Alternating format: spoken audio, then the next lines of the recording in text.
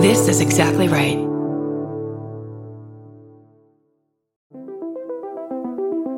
Hi, I'm Erin Welsh. And I'm Erin Alman Updike, and we're the hosts of This Podcast Will Kill You on Exactly Right. We're back with our 7th season, which is bigger and better than ever. Because guess what? We're now a weekly show. This season, we're tackling everything from long COVID to norovirus, from the supplement industry to IVF, and so much more. New episodes drop every single Tuesday. Follow This Podcast Will Kill You wherever you get your podcasts.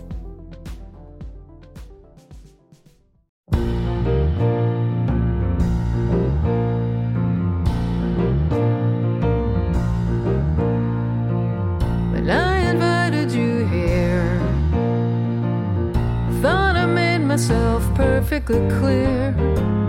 When you're a guest in my home, you gotta come to me empty-handed.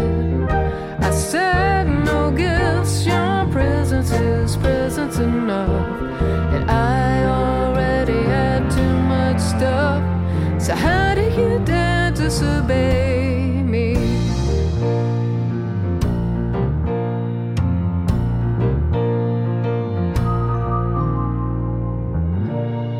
Welcome to I Said No Gifts. I'm, of course, Bridger Weiniger, and I hope you're having a nice day.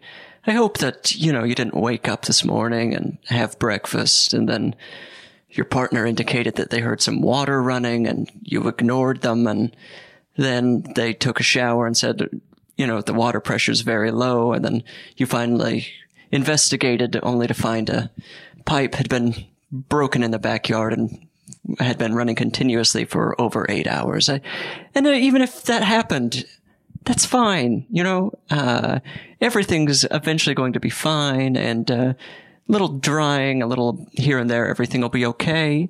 And, in the meantime, you can be listening to this podcast episode because I'm very excited, so happy to have our guest here today. The one and only Tim Baltz. Tim, welcome to I Said No Gifts. Thank you for having me. I'm so happy to see you. It's been an interesting day. I hope so. That's not hypothetical. That happened.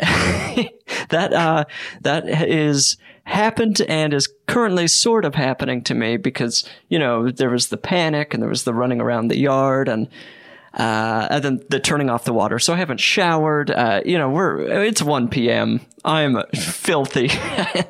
But the water is at least shut off and we're waiting for the person to come and look at it. And, I don't know. Have you ever dealt with this sort of water situation? What? I've had definitely low pressure, but not being a homeowner, usually I just kind of wait it out. Sure. I've never had any kind of pressure about my water pressure. Right. But you just want to qualify and say, I hope you're not trying to shower by 1 p.m. or before podcast recordings.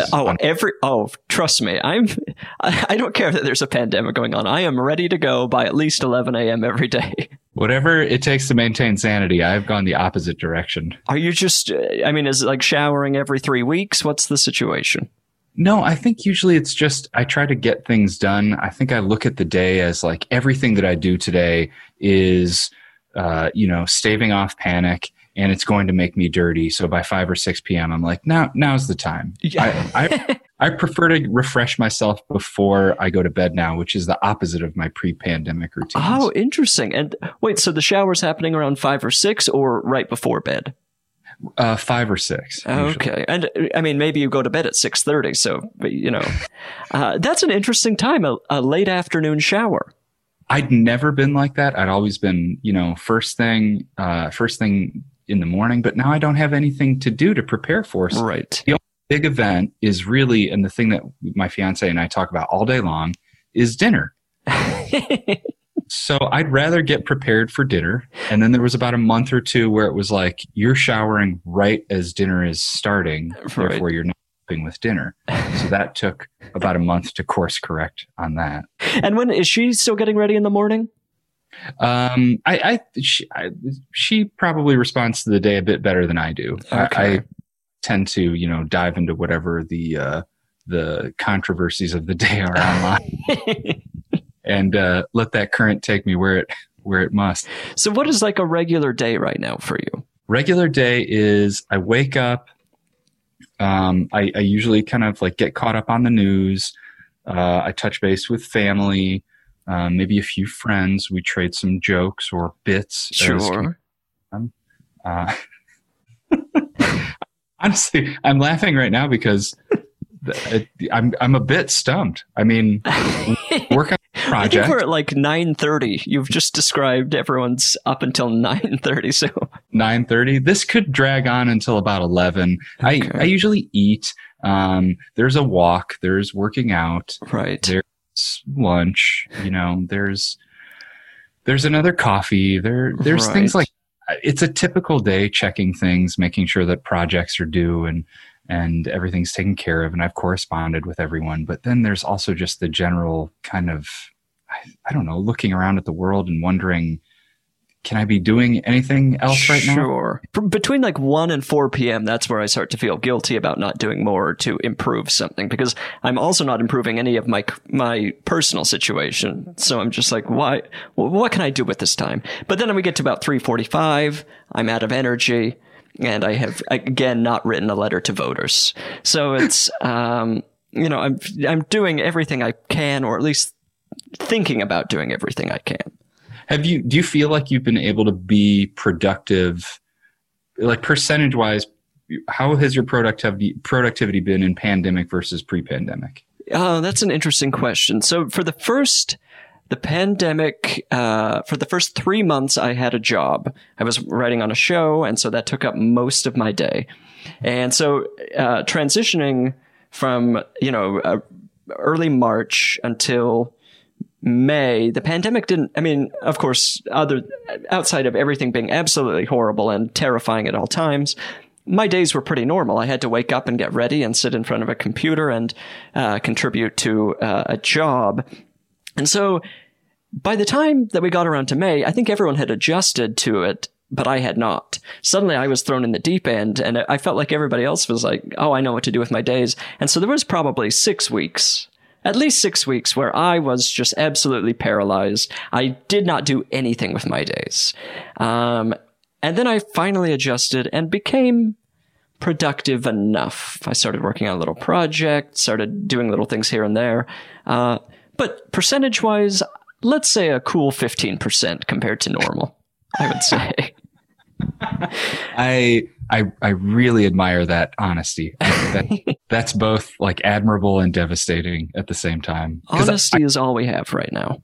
It really is. I had the same 6 weeks of kind of just sitting in a stupor and paralysis. Luckily, we had a project that we were kind of developing, so we got to touch base with that a few times, and then that kind of became the backdrop of productivity. Right. And then I weigh at other things, and then I just started counting other things as productivity, like setting up Zoom calls and being like, what's this week's cocktail for this friend? And it was surprise. It was always a Paloma. But yeah, I'd say 15% was pretty fair for a long time. Definitely the first few months, until I started to kind of allow myself. I'd remove some guilt. I was raised Catholic, so guilt is, right, of course. It's practically a workout for me. Do you know what? I mean, we do hear a lot about Catholics feeling guilt, but I truly feel, if you're raised in at least a Christian religion, I feel like how have Catholics cornered the market on guilt? I'm feeling enormous amounts of guilt at all times. And what were you raised? Mormon. Ah, okay. So well, yeah, I don't know a ton about the Mormon religion, but I assume that there is some guilt and shame. Oh, yeah, of course. Nonstop. So, congratulations, Catholics. You've monopolized guilt. It's the brand, and the rest of us are feeling guilty and can't really speak to it. We got out there early. You certainly did. On message for guilt and shame. But I definitely, it's a way to count calories for me. Where with guilt and shame, I'm like, oh, I feel too guilty. I shouldn't eat breakfast today. But I think once I got over those waves in the pandemic, I started to work a little bit more. I started to indulge. Right. I think what's odd as comedians is that there's a certain amount of, silliness and play that you have to access in order to really get things done, and in order to get to deeper and deeper levels that help unlock, what you think your particular voice is. Right. And when you feel a certain amount of guilt or collective grief because of everything that's happening, it's naturally hard to access that. And then when you do access it, it feels so foreign. And then you have this funhouse mirror of, no, I shouldn't be feeling this right now. Wait, I'm feeling this, but I'm rusty at it. I don't know what to do. And then it disappears and you're left staring at just one mirror of yourself. And you're like, well, this is quite sad. Yeah, yes, absolutely. No, yeah, that guilt is so built into that when you're like, oh, I feel like being funny right now, but truly nothing else in the world calls for being funny. Yeah. And then I'll allow myself like a couple, funny tweets a week or something like that. Or like, oh yeah, I'll tweet something that's kind of not reflecting on all the gloom and doom.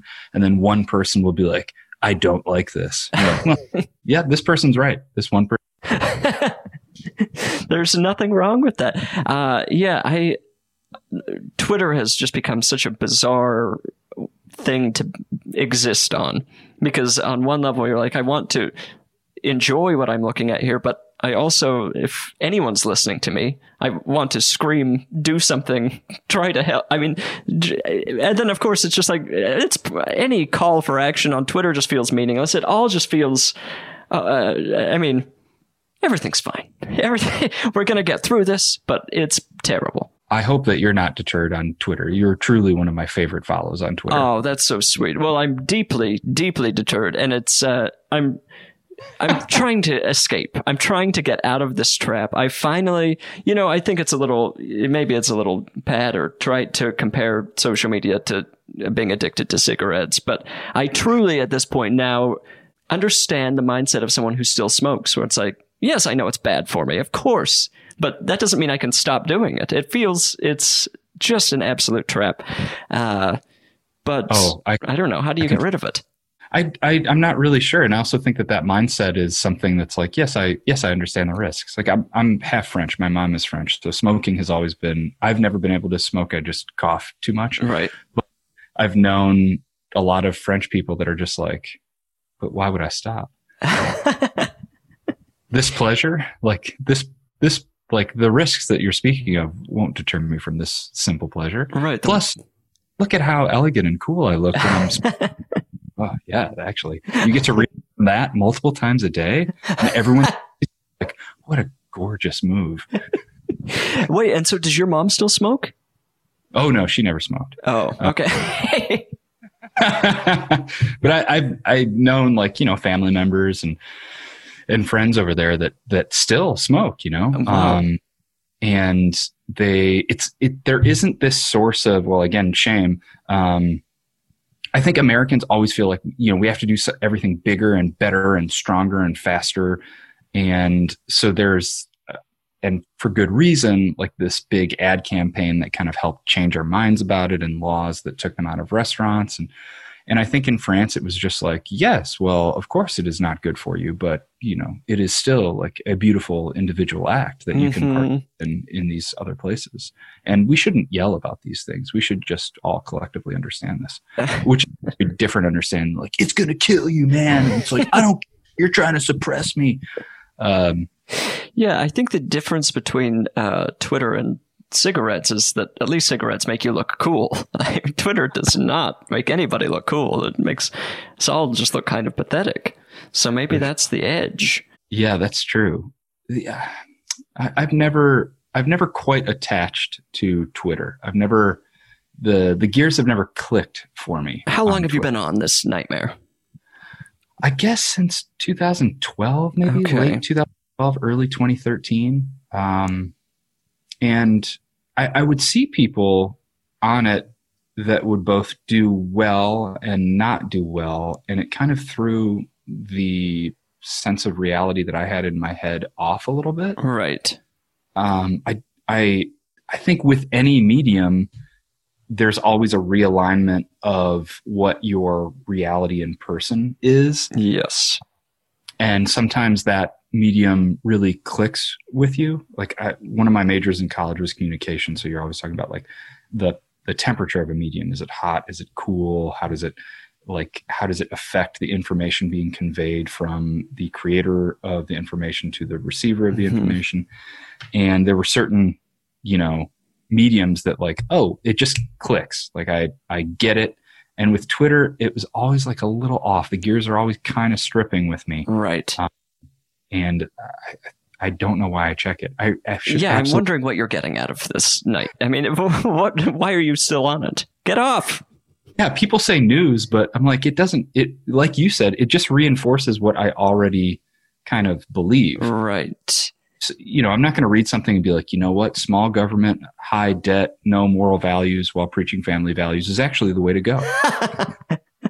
I would love for you to fall into that trap. Did you hear about Tim? He was on Twitter and, it's an interesting, and as a news source also, the fact that I'm getting the large majority of my news from comedians is probably not good either. I mean, I don't know. I don't even laugh at it. I'm rarely looking through Twitter and laughing. So I don't know. It's just like a nervous tick at this point. Yeah. What do your laughs look like when you're online? Is it like, what counts as a ha ha ha? What noises do you make? I think it's a stone face. Maybe I blink. I would say that I laugh at something I see on the internet maybe every 4 months. Wow. The rest of the time, I mean, and it has to truly be something spectacular. I mean, also I feel like all of my nerves are fried, and I mean, it takes a lot to make me laugh at anything. So I don't know. I mean, what makes you laugh right now? What are you enjoying that's actually funny? I think when a friend either surprises me or says something to me that distills what my experience of them has always been to its core. Oh, interesting. I'm texting with someone recently. I think now that I'm thinking about it, this is kind of the only place where I'm getting like hearty laughs because I'm not seeing anyone in person. Obviously, any kind of Zoom, the cap on the bottle of laughs just like explodes off. Right. Interaction, humans. But I genuinely used to have a lot of that inside me pre-pandemic, and I enjoyed being social despite the fact I'm probably like an introvert, extrovert. But I think if I'm texting with someone and they really surprise me, I definitely enjoy that. But if they say something that is so on brand for them, I'll laugh just because I'm like, well, this person's not dead yet. Their essence still exists and is pure. Yeah. And I think that will do it for me. And also the reverse, if somebody like points out something about me that like I don't think other people even realize, if they're able to get to my core and basically make fun of me. I like to be, criticized or badgered about my personal failings. There's something about that that's can be like make me feel like I'm being tickled or something. But otherwise, I guess there's not a lot of funny things going on. I'll listen to Dear Joan and Jerica, the podcast. I don't know if you've ever heard of that. Mm-hmm, yes. That will, it's insane. It's wild. But it's things like that just push things as far as they possibly can go. And I think that's where my nerves are fried. I still, CISO jokes have come back around. They're making me laugh again. Good. Yeah, there was like, we started with the CISO jokes. It was funny. Then it was too much. I can see that cycle. I mean, it's the same with Quibi, where it's like, give it a couple years, making fun of Quibi or talking about it will be funny again. Yeah. And I'm not deterring people from making fun of Quibi. I think it's essential. But it's not funny yet. No. It has to fail. We have to drive by the cemetery like 400 times before you can be like, hey, Quibi's buried there. Like, whoa, nice. Yes, I forgot about that because I've driven by it 400 times. Quick bites, big stories. Oh boy. Yeah, it's I don't know what to say. And now I want to go back to you're half French. Do you speak French? Yeah. So I was raised, my mom raised my sister and I bilingual. Oh, wow. We're dual citizens as a result. Oh, that's incredible. Do you spend much time in France? It's odd because we grew up in this town called Joliet, Illinois, which is like a pretty blue collar town. It's the antithesis of French culture. Mm-hmm. So it was just an odd upbringing. My dad was born and raised there, and then my mom ended up there as a Montessori teacher. We would go, I think my grandparents in France would help us go visit. I found all this out later in life. I was like, I only get one pair of shoes a year. How are we going to France every summer? Because I think my grandparents would like get our plane tickets, and then we would stay in their like apartment for. Oh, right. Yeah, that makes a trip to France much easier. Yeah. France has always been far more about family to us. But we were raised speaking French, and I think I kind of like rebelled against it because you just want to be normal when you're a kid. Right. Starting around high school, I embraced it. And luckily I had remained fluent during that kind of like crappy, middle school years. Right. And how does rebelling against speaking French look? What are you doing? You're just refusing to speak or read? Well, like, it's definitely that. The way that you rebel against any parent based on what they like and you just adopt a contrarian attitude. Yes. I think we definitely both went through phases like that, my sister and I. And then in high school, I kind of started to embrace it again because I actually was in French classes in high school. And then in college, I didn't really know what to major in. And it turned out taking French classes was pretty easy for me. Just fell in and was like, oh, actually, this is great. I get to learn things and study things in a way that I never had before. And so I ended up double majoring, and that was one of them. And it was a great way to kind of like get in touch and deepen my, knowledge of like half of my history. Right. Oh, I'm so jealous. Just the idea that to have a shortcut through French classes in high school would be wonderful. But I mean, I had a more experience once. My teacher in high school was this lovely woman, and we were up at the board. And this is a grammar joke, basically. So who knows who will act? But I was up at the board, and a few classmates are up there, and our teacher would give us a sentence in English, and then we'd have to write it in French. Right. This is like first, second year French, and so I write down the sentence in French on the chalkboard, and I turn around and she says, "Oh, Tim, we haven't learned the subjunctive yet." And I'm like, "Oh my God, I have exposed myself." Like mocking me, writing in the present tense, and I've accidentally written the subjunctive, which I don't even know. You fraud. I just like wrote something. I was a decent speller, and I'd seen it enough, and I wrote it down, and it wasn't the present tense. And like, it was like just devastating for probably a month of my life. I was like, I can't believe I did this. My class hates me. I've let everyone down. It created this odd thing where, I think I didn't want attention for that. Right. I wanted to be so normal in this town where there was kind of homogenous culture. And yet at the same time, like I came out of it on the other side kind of with a depreciated value of that and had to kind of catch up on appreciating it in college. It's a little Peter Parker Spider-Man sort of thing. Is that DC Comics? That's a Marvel. That is a Marvel comic. And, I feel like Peter Parker, is a high school student with extraordinary abilities and doesn't want to show off those extraordinary abilities. As far as I know, I don't know that much about it. No, that tracks. I was absolutely Spider-Man, except I had some knowledge of the French subjunctive and appreciated it. Which is more of a superpower than Spider-Man ever will have. And yeah. And you were in Colorado recently. Is that true? Yeah, that's true. My fiance Lily's mom lives there, and we kind of got out of town because the claustrophobia and the heat wave and the air quality had. We usually go there once or twice a year to visit, so we just took the opportunity to get out of town. Right. And did you drive? I drove 12 hours straight. Oh, good grief. Yeah. That's a long drive. I think I just have it in me because there's no driving happening, and That's really true. like. Just charged up your driving battery. I get 7 hours into the drive, and I'm like, "Wow, cool! We have 5 hours left." Now I feel tired. What are you doing do you listen to music? Or are you listening to podcasts? What's the situation there?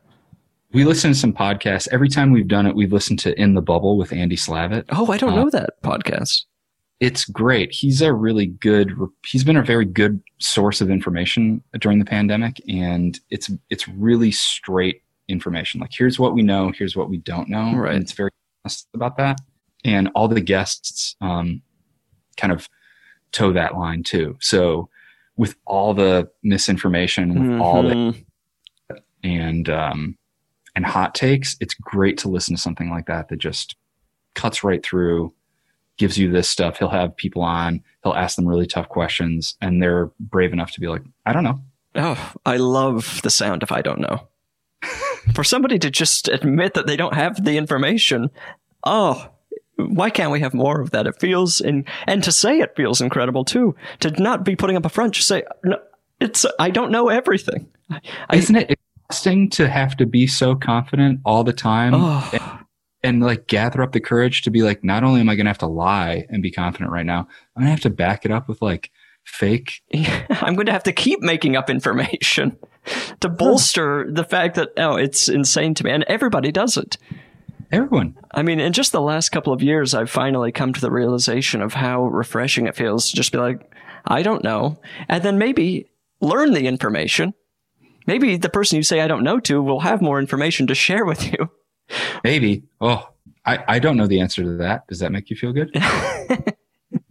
I love it. I absolutely love it. Everybody needs to be saying I don't know once a day, because there are plenty of things we don't know.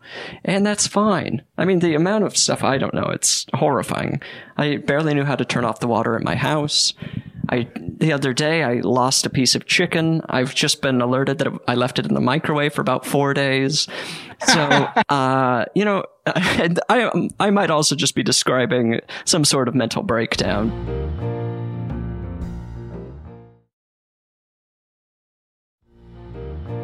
I just want people to say I don't know more. And something I don't actually... This is a beautiful segue. Beautiful segue. Here we go. Tim, I don't know why you decided to come on my podcast. I said no gifts. And then yesterday, come by my house and holding what appears to be... Well, it's a little brown bag, and it has a card on it that says Bridger. There's some blue tissue coming out of it. Tim, is this a gift for me? I disobeyed you.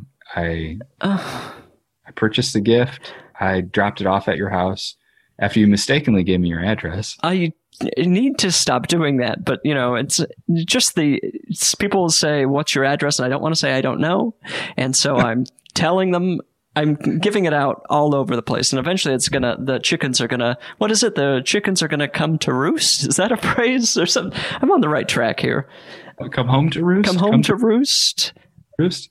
It's not the roosters are coming home to roost. It's the chickens are gonna come home to roost, I believe.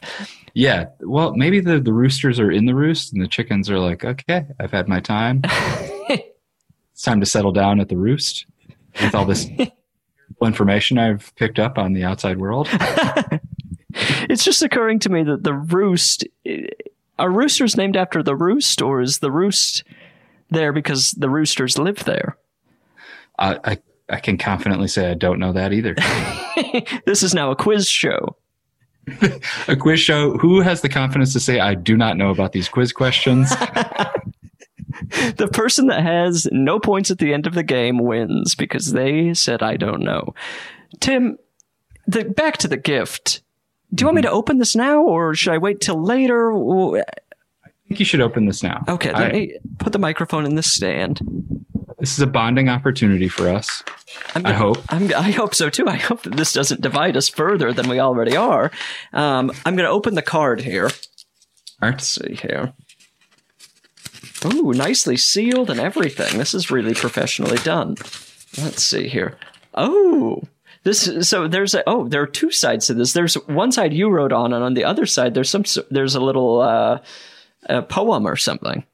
These are some thank you cards that I picked up years ago. I really, I wish this weren't true, but if I see a paper store, I always go in and I have to buy little notebooks. I think that's great to have different unique types of paper to write on and that kind of thing. I don't know why. It just became this thing where I see little notebooks. And I'm like, oh, I'll buy that. And then I never use them. And my fiance every 2 months is like, you need to get rid of these. And then every 3 months is like, can I borrow another notebook? Well, I'm going to read the side you wrote first. It says, Bridger, my dear friends already know this, but I simply can't give a gift without a Lao Tzu poem. Is that how you pronounce it, Lao Tzu? Lao Tzu, yeah. Quote attached. And although you said no gifts, please accept this offering from one fair-skinned man to another. Excuse me, I have a deep, rich tan. I would say, well, actually, I don't even know another word for tan, so we'll move on here. We were meant for higher latitudes, after all. Very true, Tim. Okay, then the quote on the back says, kindness in words creates confidence. Kindness in thinking creates profoundness. Kindness in giving creates love. Wonderful. I must have bought these at a time where I was going through, obviously, an even more earnest phase. Yes. And then every time I look at them to write a card, I'm like, oh, I can't do this. Unless it's an obvious joke, I can't do this. This is a lot to give somebody. It also feels mildly passive aggressive. I should have if that had just been the gift, how thrown would you be right now? We would have a long 30 minutes in front of us. I would just go over the color of the text. I would go word by word, and I would drag you through it. I would absolutely drag you through this. Well, wait till you get to the gift. Maybe you'll drag. Let me open this up here. And it says something on the side, but I'm not, maybe Sumis? Oh, I don't know what that is. I just found, we have a bag full of. Right. Okay, let's open it near the microphone. I like doing this. Okay, I'm pulling it out. Okay. Oh, this feels like something I could drop and break, so I'm going to be very careful here. Opening. Oh, what is this? Oh, this is sunscreen. It's for babies. It's baby sunscreen. You've given me 2 bottles of sunscreen. This is actually incredible. Did some research a couple months ago, and my fiance and I switched to baby sunscreen because it's proven as less chemicals and it's more effective. Really? Yes. Why? What are the chemicals doing for adults? What's the point of putting them in for adults? I think it's I think any industry that's not regulated enough or barely regulated can get away with all sorts of things. But I think that sunscreen for babies is obviously we must protect our children. Right. I'm sure a fellow QAnon believer just like me. But I think that there's more liability for children's sunscreen, and so what a horrible world we live in. No. But anyway, I was like, oh, I had a handful of gift ideas, and I'm like, well, Bridger and I are both fair-skinned people living in California. I should share this wisdom with him. I don't want to see him sunburn someday online. That would be the worst. We're on the strawberry blonde to redhead spectrum, Yes. Is it? Have you struggled with sunburns in the past? Yeah, I definitely did, and I certainly struggled from the bad information that was out there. Like I would have people, if I was sunburned as a kid, they'd be like, "You just got to get one good one out of the way early in the summer." Right. And I probably had one summer in my life where I was, tan. That's one more than me. God knows how much permanent damage I did to myself that summer. Of course. It's until you're an adult, really as a kid, I think growing up in the 90s, there was an enormous amount of pressure to be tan. I don't know if you felt that at all, but in Utah, if you weren't tan, it was humiliating. But like for me, like it's just literally not a physical reality I am the whitest person roaming the earth. Oh, I'm just trying to limit redness. Right. I would just roast like a beet and then have to spend like 3 or 4 days just almost purple. Yes. And in terrible pain until like my skin would peel. Yes. And I would see other people going through this like willingly, like this is the point. You just got to get that one layer off your body. You just literally have to burn part of your body off before you can get to the next layer of whatever damage is going to be done. Yeah, I mean, I would say probably until I was 20, I was not protecting myself from the sun. You know, I was not putting on sunscreen. I mean, unless my mom, like when I was a kid and she would take me to swim lessons or whatever and was forcing sunscreen on me, the rest of the time, I was just running around getting just absolutely radiated at all times. And you'd think like, oh, you know, everyone kind of had farmer tans because they have shirts on at some point. Right. But it almost never covered my face. No, of course not. So you went from Utah. Where did you live in between Utah and Los Angeles? So I went to college in Utah, and then I interned for David Letterman, and so I lived in New York for like 5 months, and then moved back to Utah, and then almost just stayed there and gave up on my dreams, but then made what was probably a bad idea, the decision to move to Los Angeles with no connections whatsoever. and then spend like I probably spent 5 years just in absolute hell before things started to move along for me. So, but yeah, and then I lived in New York for a year. I've been in LA for like 10 years now. So there was 1 year in between when I worked on Kimmy Schmidt that I was living in New York. Oh, nice. I spent 1 year in New York too. Oh, I thought you spent more time in New York. Oh, just 1 year. Yeah. One hellish year of my life. God bless New York. Of course. It was so difficult. But it was also in between my time in LA. But I lived in Chicago for 10 years. And I think people in general, because summer is shorter, we just didn't think of sunscreen. Right. You have like 2 months where you're getting sunburned, and the rest of the time you're not worried about it. You're bundled up. And I had a day job, and then, you know, I was hitting those dirty improv streets at night. So exposure. Right. And I guess the other thing is I mean, I'm just naturally more indoors because most of my interests lie indoors, you know, watching television, sitting around, reading books, sitting around, playing video games. There aren't a lot of things to draw me outside. Oh, also I should mention just sitting on the computer. That's another one of the activities I pursue. So there wasn't a lot of it. Then you'd go to summer camp, or you'd like, the Boy Scouts would take you out on the boat, and then you're suddenly truly like a deep purple, paralyzed on your bed for like a day. I would get sun sickness. It was horrible. Oh, when I moved out here, that's what really put me on high alert. Cause I would just casual walking around. Like I'd walk to get a coffee in the sun, just, you know, I don't mean to sound so cool and confident about this, but in LA, the sun, it hits different. Oh my God. But it really did. I would, like, in 2 days of just like walking 3 blocks to get a coffee and back to my new apartment, I was looking at myself. I'm like, oh my God, I look flushed all the time. So again, God knows how much permanent damage I did before that realization. Yeah, I mean, this morning, running around the yard without a shirt on in a panic trying to fix the water situation, it's like, oh, I haven't felt the sun on my body like this in a long time. I'm going to get sunburned. So this is a very, I mean, I should have lathered up in sunscreen before trying to solve the flooding situation this morning, but, you know, desperation and that sort of thing. But, yeah, sunburns are absolutely the worst thing. And I also get cold sores if I get sunburned. So there's no good situation for me. Oh my, yeah, so you have to be on high alert. Absolute high alert at all times. But, you know, I mean, who knows what I would look like right now if during my childhood I had used some sort of sunscreen. I would probably look like I'm 9 years old right now.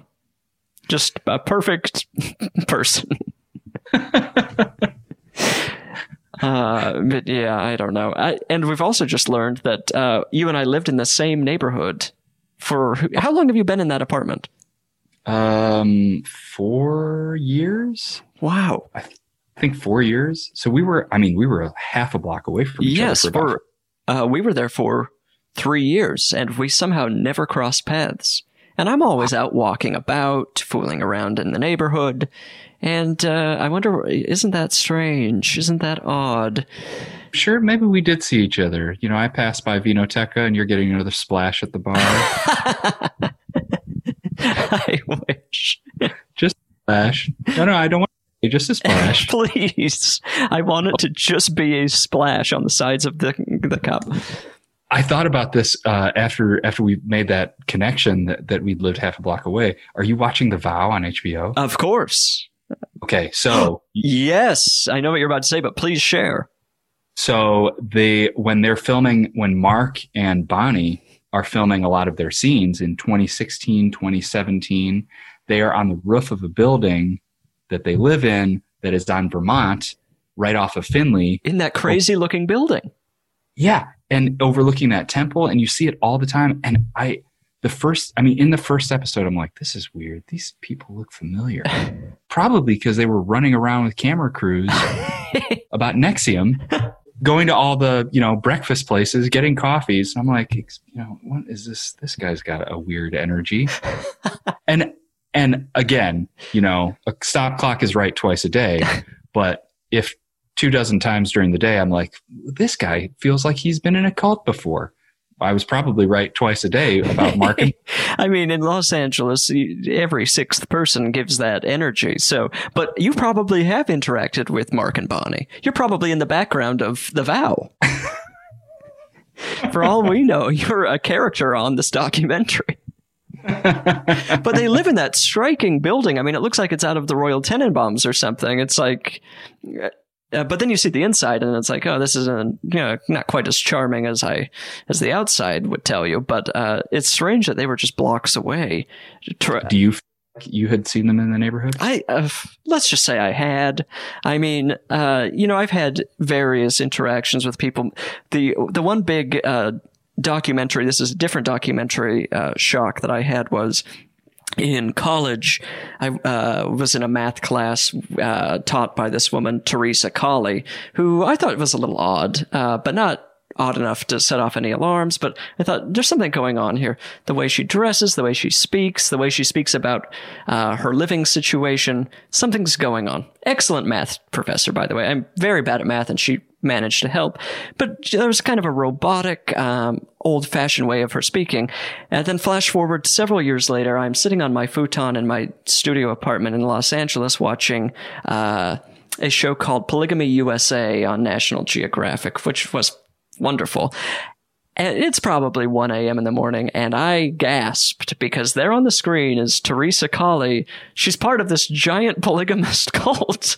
She's like kind of a crusader for them. She's out there, speaking about whatever. They were an off-split. Do you remember Warren Jeffs? Yeah, of course. Her polygamous colony or what have you was that like they split off from his, and they were kind of the sect that I guess that wasn't doing illegal or doing less illegal behavior. But she's part of this thing. I mean, it was shocking. There's Teresa. Here I am in Los Angeles, still not that good at math. And that was a huge revelation. So, and now, I'm in formerly a neighborhood with Mark and Bonnie, who knows what happened with those two. I mean, their whole situation's so odd. I mean, they're making the documentary while leaving the cult. And they do not seem happy. Bonnie seems distraught. Oh, yeah. Mark seems like he's on a slightly different autopilot that he's been on the entire time. My suspicion with them, and I don't mean to spread rumors, but I guess I must, is that I don't think that they're together. I think they're pretending to be together. Bonnie seems deeply unhappy, and Mark seems I stunned. would absolutely believe that. I mean, I think at this point they're probably just hanging on to each other in order to make it out of this cult and find fame. I mean, people stay together for far less. Far, far less. People will stay together to share a car. So, to get out of a cult and find your own premium docuseries on HBO, I would stay in a marriage for 75 years. We haven't watched the latest episode. I'm just going to be honest. The Vow, we've stretched it a little thin. I completely agree. I think that each episode gets slower and slower, and I think they could have condensed all this into half the amount of episodes so far. Absolutely. I mean, first of all, we're starting with a cult leader who is deeply boring to begin with. I mean, the most average slub that's ever existed. So it's not like we're getting a lot of compelling footage of him outside of him kissing everyone on the lips and like in the volleyball league or whatever. But then what else is going on? It's like, yeah, it's like a multi-level marketing scheme. Every time to like footage from a workshop or some kind of like conference or something, it's just a word salad of like, so you feel like you're a victim right now. It sounds like you're blaming again, but really the problem is you. Cut to shocked faces of suburban people that are like, I'm the problem. A bunch of scarves we bought at the party store. And where is Mark? Is that his name? Wait, no. What is the cult leader's name? Randy. Keith. Randy, not Randy. Keith Raniere? Vanguard. Is he in prison? I don't know. That's another reason why I wish they had just dropped all these episodes. Like, I don't want to have to go on and be like, is Vanguard in prison? Of course not. I need that information as quickly as we can get it. I think Vanguard and Proctor deserve to be in prison. Wait, remind me who Proctor is. Nancy, that's right. And then there's also the what's her name? Kelly Mack or Susan Mack. Oh, Allie Mack. Allie Mack, who... I mean, the people falling all over themselves to get in touch with this person who is like a recurring star on a CW show is so wild to watch. She was nobody. What are we talking about? That's Bridger in 2020 saying that. Bridger in 2006 would have kissed Allison Mack's feet for a chance. I would have kissed Vanguard's lips. I mean, I think we all would have. Absolutely. Eyes wide open, kissing. Hello, Vanguard.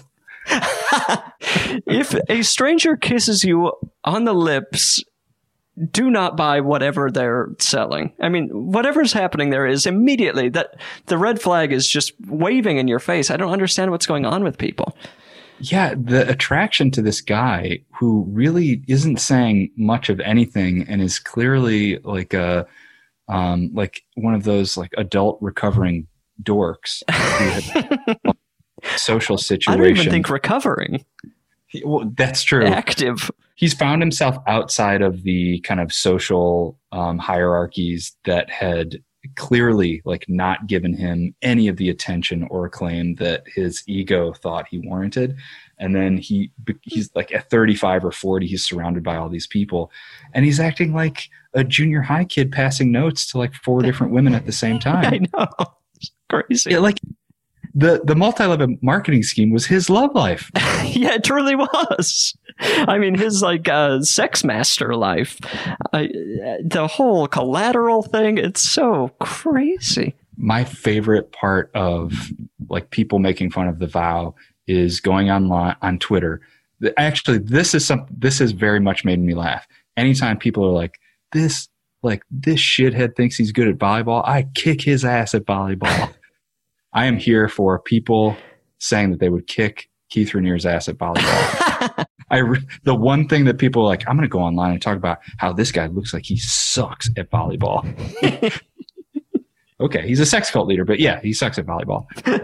The crazy thing about the volleyball and Twitter is that for literally years on Twitter, about once a week, I was tweeting about having a volleyball team and like there being a conspiracy to the highest levels of the volleyball team. I'm telling people I can see through the veil. I have some connection to the future because when this documentary started airing, I had a couple of friends text me about it. And I was like, oh, I should look at those old tweets. I basically wrote the vow. It's so weird to look at. There's all of the, I don't know. But it also goes to show that, adult volleyball is just kind of an interesting thing going on. Well, I have a Utah question for you. Oh, yeah. I love a Utah question. Have you ever been to Colorado City? I forget if that's in Utah. Oh, I have not, but that's where the Warren Jeffs thing was going on, right? Yes. Have you been there? Yeah. So one of the routes that we take to visit Lily's mom in Colorado goes through Colorado City. Oh, and it's just one of the most bizarre, spooky places. Of course. The whole thing is the entire cult. Yearning for Yeah. Zion, I think, is their name. Yeah, and they have this tax loophole in whether it's Utah or Arizona, where if you're still currently building a house, you can write it off for tax credits. Uh-huh.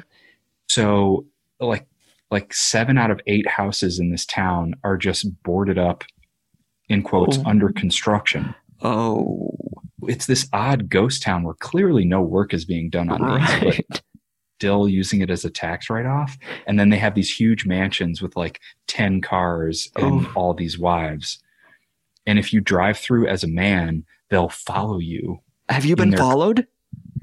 I haven't, because Lily and I always go together, so they don't care. Okay, sure.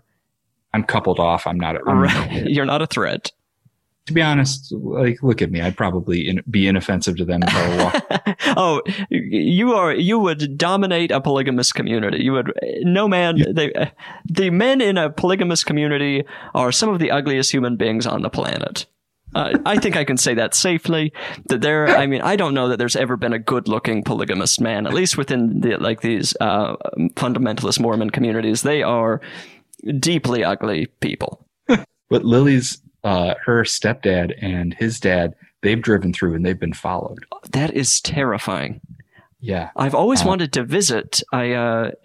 I played this video game Resident Evil in about 2004, where you go into a little village that is secretly evil people, and I always picture Colorado City as essentially that, with a bell tower, and you get there and suddenly someone has a chainsaw and you're running for your life. But I feel like it's more you're being chased by somebody in a 1998 Suburban. Yeah, hoping that whatever, woman in their life that they've kind of brainwashed doesn't make a run for it and jump in your backseat. Right. Yeah, so Polygamy USA was the splinter group from Colorado City, and I think they live nearby there.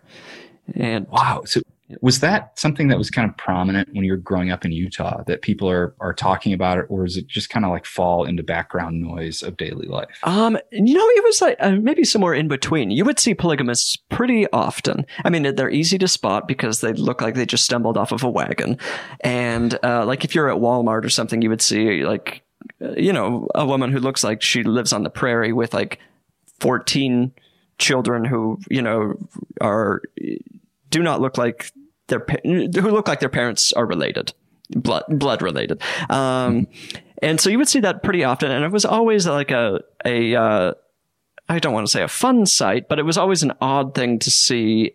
And, it was probably a couple times a month I would see polygamists. I mean, we had at least one polygamist that went to our high school. Her name was Esther.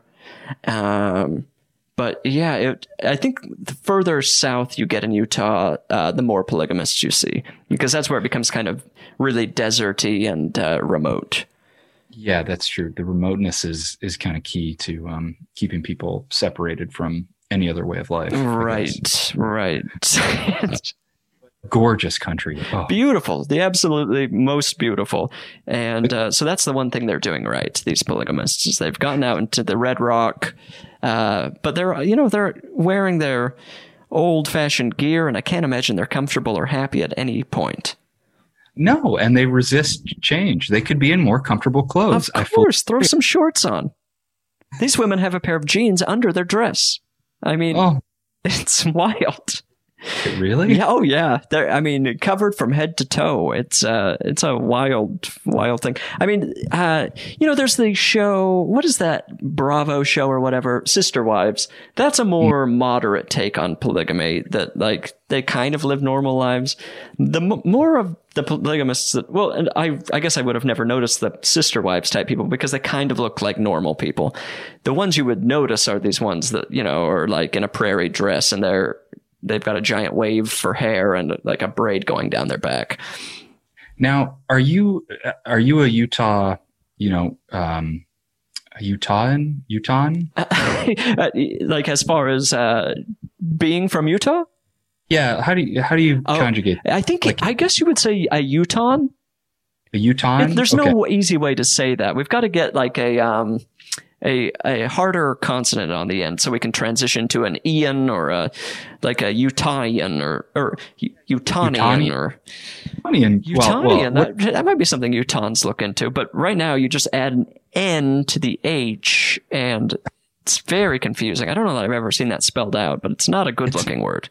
It's not fluid on paper or to the ear. What do you call somebody from Illinois? Illinoisan? Oh, so that's another struggle. Yeah, it's not Illini. No, yeah, I think it's Illinoisan. Illinoisan. That sounds like I don't know. That's an odd word. People usually within Illinois, you would never use that designation for yourself, and I guess that's true for other states too. But you definitely conjugate like the town that you're from. Oh, right. So, Chicagoan, but that flows. That's really nice. Chicagoan, and that's you're a Jolietian. Jolietan. People disrespect Joliet so much. I'm not used to it. Well, when I got to Chicago, I went to college in Chicago, and someone for the first time, I was 18 or 19. And someone's like, "Oh yeah, the Joylet." I'm like, "What? Joylet?" It's like a happy toilet. I think they mean the opposite. But it was a joke on. I thought this was just somebody mispronouncing Joliet, but they're calling it a toilet. Purposefully putting it down. I'm so sorry you're from a toilet, Tim. Had I known, I would have not asked you on the podcast, but it was an odd thing to hear. I genuinely love my hometown. I really do. I understand why people criticize it, but I genuinely love it. So it was like stepping into an alternate reality, like an episode of Sliders where the only different is that people disrespect your hometown. The biggest change of all. I feel like it's time to play a game. Yes, please. Do you want to play a gift or a curse, or do you want to play Gift Master? Ooh. I'll tell you about what it is once we start playing. You have to just pick on name alone. Gift Master. Okay. Give me a number between 1 and 10. 6. Okay. I have to do some calculating. Right now, you have the microphone. I want you to promote something. I want you to recommend something. I want you to say whatever you feel like saying, and I'll be right back. Great. Okay. Right now, Righteous Gemstones Season 1 is streaming on HBO or HBO Max. I don't understand the tiers of their new pricing system, but I think there's more content than ever on all of their apps, which you can access through your iPhone, your iPad, your Apple TV, or your computer. And that season is streaming for free once you pay for the subscription. So I'd suggest checking that out. There's an old show called Shrink, which streams on the NBC app. That is fun. Let's see. Recently I watched some episodes of Bob's Burgers. Not affiliated with that, but love that show. I've really enjoyed watching that show. I should have had a list to prepare for all of these promotional suggestions. I guess. Oh, well, I'm a huge Tom Petty fan. I'd suggest listening to Tom Petty albums. Everyone's going to go to Wildflowers because it's the most celebrated. And then, they'll probably go to Damn the Torpedoes or Full Moon Fever. I'd suggest getting over the hump of some of those greater albums and going to Long After Dark, which was released in 1982. Bridger can attest. I'm wearing a T-shirt celebrating that album right now.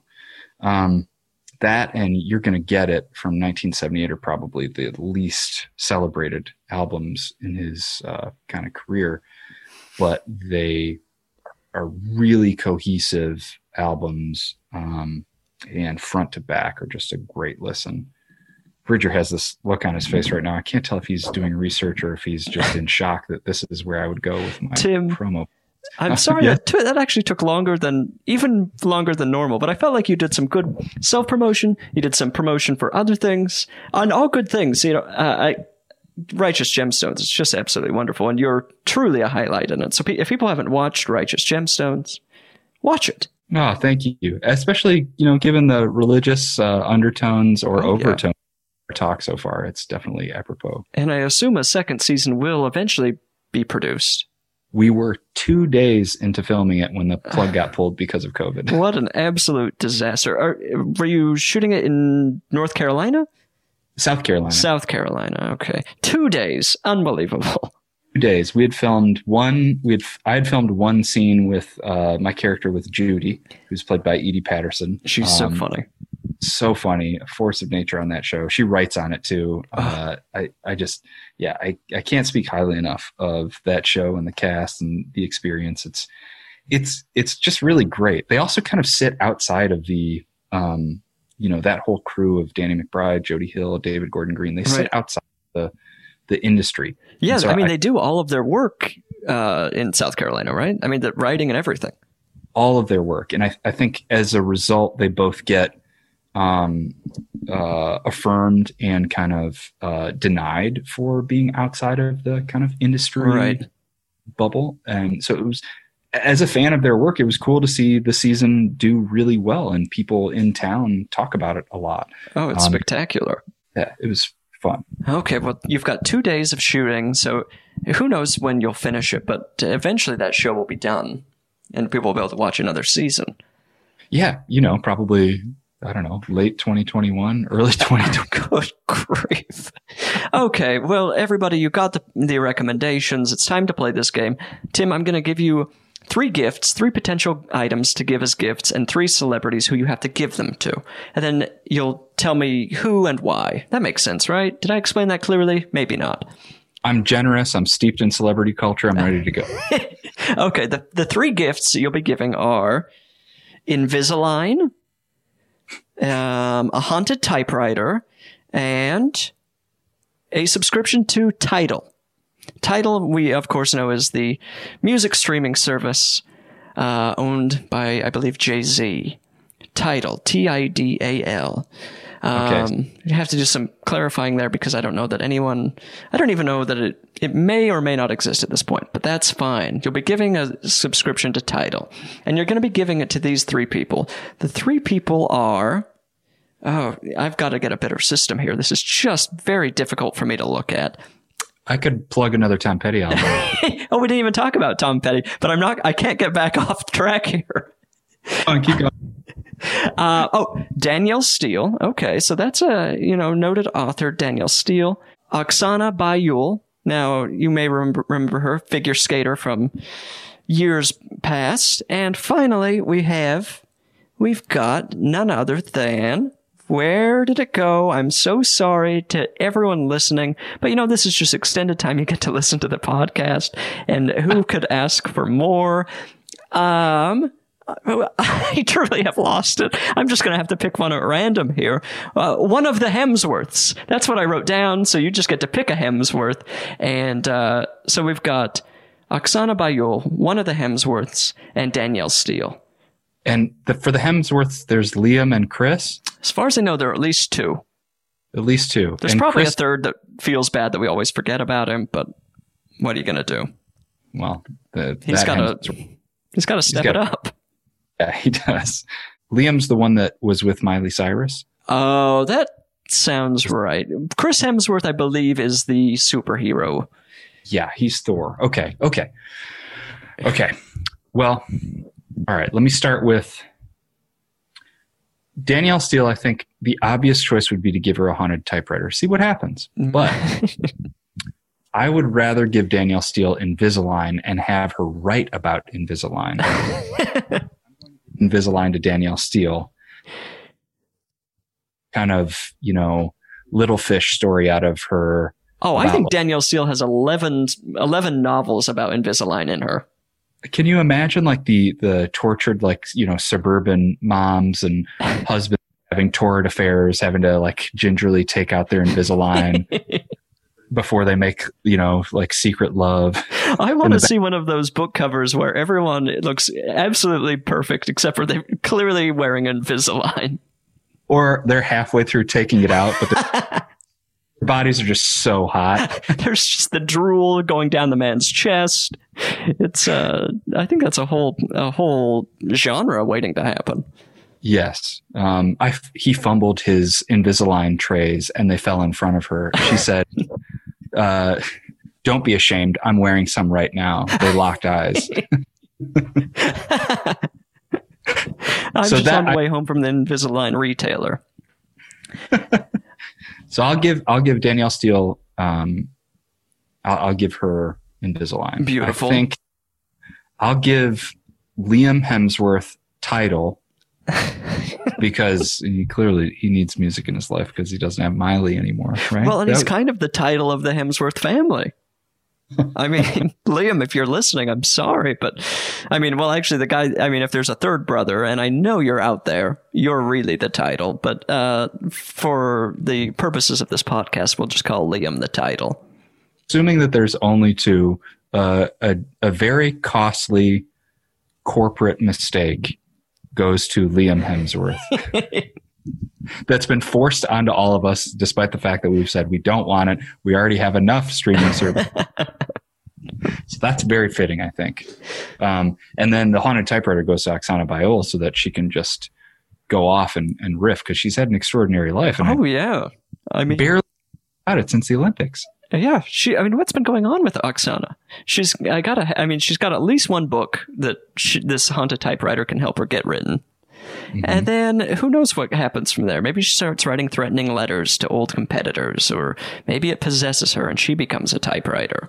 I mean, there's so much that can happen with this woman in her life. I mean, she was one of our biggest stars, I'll say it. She was the biggest stars on Earth. It seems like I'm sniffing out a fellow ice skating connoisseur. Absolutely. You know, between the years of 1992 and about, let's just take it up to the Salt Lake Olympics in 2002. I had some emotional investment in these people. You know, we had now I can't name anybody. Of course, Nancy Kerrigan, Tanya Harding, Michelle Kwan. Yes. There were stars galore. And oddly, one of those, a very interesting sport where the female side was just so much more compelling. Oh, far more. I couldn't tell you a single male ice skater. Brian Boitano. Not registering for me.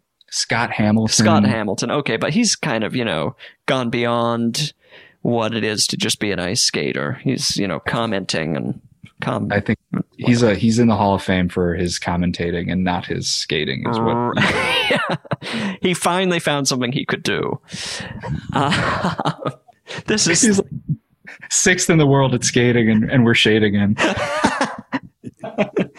Well, I think you played that very, very well. And so we're just going to smoothly transition into the final segment of this podcast where we're going to help some people. They're writing into isaidnogifts@gmail.com. There's nothing they need more in the world than advice from two strangers on a podcast. So I'll read this first question. It says, Dear Bridger and guest, my sister is turning 12 soon. She loves volunteering with shelter pets, reading, playing video games, and supporting the environment. I need a gift idea and any other ideas you have to help a 12-year-old celebrate in self-isolation. As a 19-year-old who only has a vague idea of what tweens are into these days, I'm curious as to what you guys think tweens are into these days. Thank you. That's from Sarah in North Carolina. So, I mean, we've already talked about one of the Carolinas here, so I think we're on a good frequency for Sarah. After that, I do not know what a 12-year-old... Recently, somebody reached out to me on Instagram and told me that the Zoomers or Generation Z or whatever are drinking Monster energy drinks. Have you heard this? No. And I guess instead, that's... I mean, I didn't do much further research, but apparently that's the drink of choice. Drinking, which to me is very much like a boomer drink or something, where like you're driving a truck or posting memes to Facebook and you've got this horrible energy drink. So it's interesting that these young people are getting into these chemical laden nightmare sodas. That's odd. That's like me getting into Bob Seger in high school. Right, exactly. That is such a perfect comparison. Or like going to Disc Replay and getting like Foreigner CDs while the clerks look at like me, 16-year-old me in thrift store clothes and is like, what are you doing? You could be listening to Blink 182 right now. Come on. Boy, this This hits me in a couple blind spots. A gift idea for a 12-year-old and advice for a 19-year-old, definitely blind spots for me. Right. Well, the 19-year-old just wants advice for the 12-year-old who likes, let's just zero in here. I think the 12-year-old likes reading and shelter pets. So is there a book about a pet? Let's talk about Bunnicula. Now, is that it for 12-year-olds? That was exactly what I was going to say. Wait, is that true? Dead serious. I was like, oh my God, yes, Bunnicula would be great. First of all, write a letter to your sister who's 12 and tell her what extraordinary, habits and hobbies that she already has. This genuinely great human being who will be a positive for society. So at least write that in a card. And show her how it would just be an example of earnestness. She probably doesn't have one of those. Sincerity. Exactly. Tell her that she seems like a very kind, thoughtful person. And then give her 2 or 3 Bunnicula books. Bunnicula is an excellent. I mean, Stephen is now holding up. Stephen is, what is happening? I was like, are you kidding? So I'm sorry I had to interrupt, but I'm literally reading Bunnicula for my podcast. Stephen, so there has never been a clearer sign for the universe that this 12-year-old girl needs to read Bunnicula. Stephen, was that a new book or a reissue with a new cover of an old one? I bought this. It's a reissue. I bought it off eBay recently. Which Bunnicula is this? This is a rabbit tale of mystery. This is the original, not Celery Stalks at Midnight or meets Edgar Allan Crow. Wow, what could be more appropriate for October than Bunnicula's sudden resurgence on a podcast? 3 adult men are recommending Bunnicula.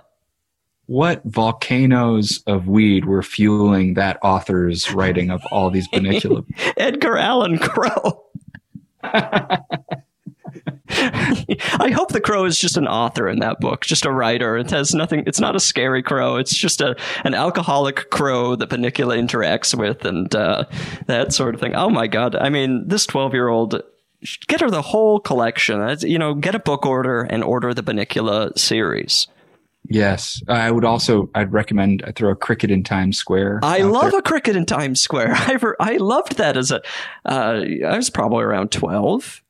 Yeah, same. And I feel like there were sequels. Yeah, there were at least 2, maybe 3 of those, but I definitely remember reading the first 2. Right. Wow. And the cricket goes to Times Square to become a musician and then befriends a mouse. Is that what happens? I think so. Has some kind of animal friend that kind of protects it, but also believes in its talent, which is, unreal. Yeah. Otherworldly cricket talent, and can play any piece of classical music on its little legs. Right. It's a very special cricket. Look at us, men of a certain age, talking about anthropomorphized musical animals. Get both. Get Bunnicula, get a Cricket in Times Square. Light up this 12-year-old's life. I mean, if we nailed that, I feel like that's all. We did such an excellent job with this. I'm not even going to answer another question this time. How can we top how perfect that recommendation became? Save it for another one. We don't want to disappoint ourselves and go off into the rest of our Tuesday on a lower note than this. Right. I mean, we are riding a psychotic high right now. I mean, I could lift a car.